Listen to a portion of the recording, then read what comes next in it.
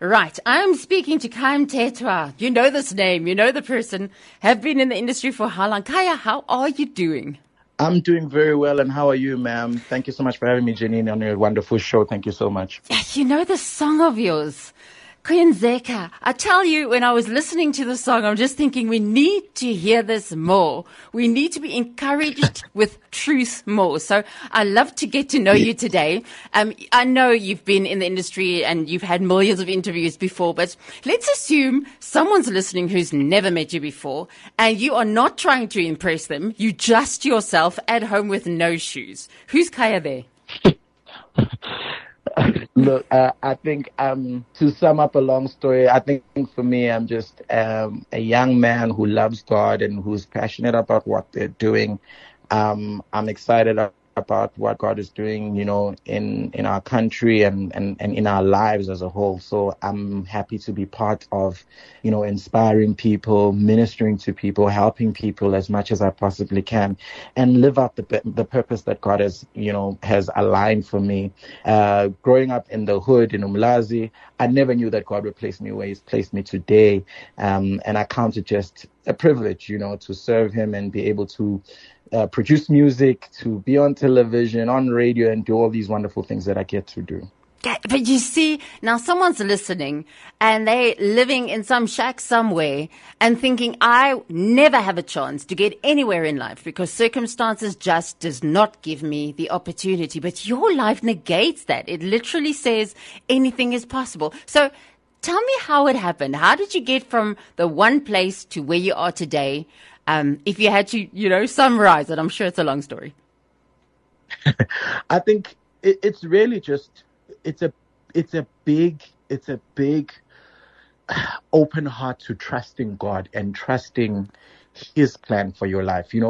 And that has been like the story of my life, to say that, as you're saying, someone is out there thinking, my goodness, how can I get out of where I am to where I see myself being? And really the single most important ingredients, above planning, above sharpening your skill, above doing or going to school or preparing yourself for that thing, a big chunk of that is actually trusting the process. It's trusting that you're in the hand of God and you're in the perfect plan. God has you where He needs you at that particular point in time. And the question is, am I faithful what He has given me right now so that I can be able to accomplish what He has for me tomorrow? But you see, you could have done anything with a talent and experience like yours, and with the doors being as open as they are. You didn't have to do gospel music. So why did you? Again, it goes back to the calling of God. I mean, I love other genres, and I've experimented with them. I've released an R&B record. I've worked with guys that are in the industry that are not in the gospel sector as well. And it goes back to the purpose thing. It goes back to what I believe God has called me for, and choosing that over what I can do, but choosing it because it's what God wants me to do. Do you really believe that music actually makes a difference? I mean, it's nice. It gives you a good feel and all of that. Do you think the lyrics get in there and actually convince people? I believe that music as a whole is a language. So because it's a language, that means it has an effect on people. It's a line of communication. It is a tool that we use to communicate things. And music makes you think a certain way. It makes you feel a certain way. It conditions minds. It tempers emotions. So in that it is influential in of its own. Then even more when it's mixed with the word of God, it becomes a more effective tool, because it's no longer carrying what the singer is carrying, but it's now carrying the breath of God. It's carrying the mind of God in a situation. So in of itself, it's a powerful tool. But when it's mixed with the word and it's mixed with what we call the gospel, it becomes an incredible force that definitely transforms people's lives. But it's also nice to be part of a community of musicians. I mean, in the past, mostly people, especially musicians and artists, it's like each to his own. Hey, if you can make it on your own, Even if you do concerts, you're there on your own. But now you're part of the Jesus Collective. How did that happen? I thank God for bringing me into the family of the Jesus Collective. I was brought in by my brother Louis Sobala, who is an incredible musician and brother to me.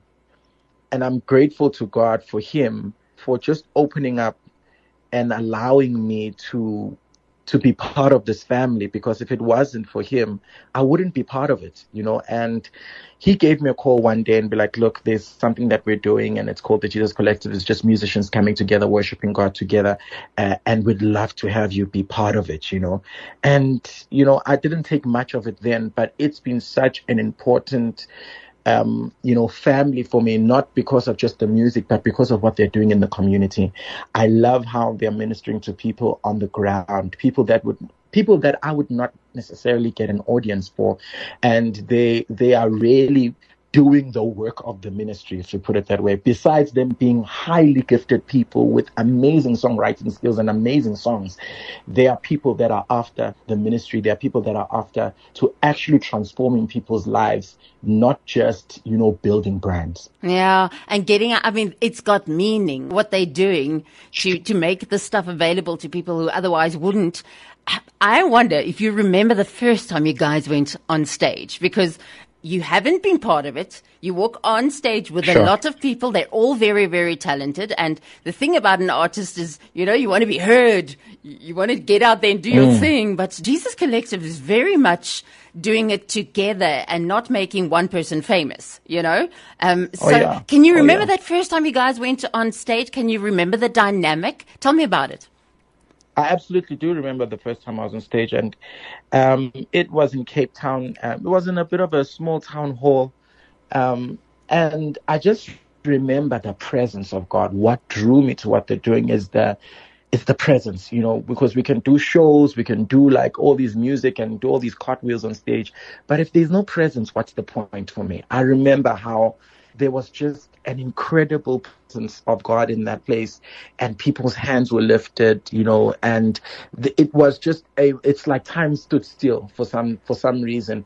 And when I got on stage, I was extremely nervous, because all you want to do is not kill what's happening there, but to help take it to the next level as well. So my job was like, God, help me be faithful with what is happening here. Help me just help me protect what's happening here, and help me put a hand to help it move forward as well. So I was very nervous, but I remember that day, it was absolutely, absolutely life-changing for me.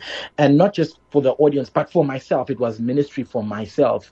And that's the other thing, is that when you're there, sometimes when you're doing your own shows, you are there ministering to people, but you get a chance to just sit down and get other people to minister to you.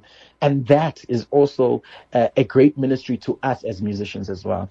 And then when you get out there, if you're doing this for free, then obviously it means you can't have the best stage with the best lighting and the best sound and everything like that. So the message and God's presence actually has to feature more. You've got nothing to hide behind.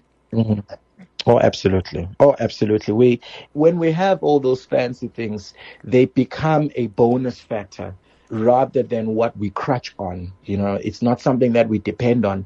It's completely dependent on the leading of the Holy Spirit. Tell me about writing new music, because I know you're artists. You can't help yourself. You got to create new music. And now there's so much potential for collaboration and everything with this group of talented people together. So tell me about the creative process of this lot. Do you just, while you're waiting for a gig, start strumming together and just think, how does it happen? We've been in amazing writing sessions. We come together over a weekend, at least once or twice a year, and we just put together ideas, and it's really also moments where we get to worship God with that music as well.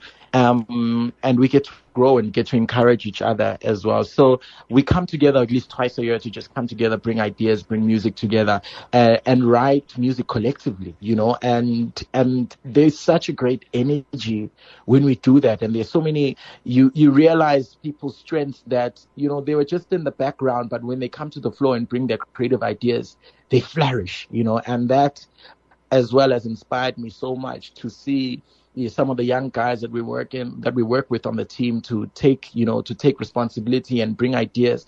And some of that music has been recorded on this first record that's going to be released this year.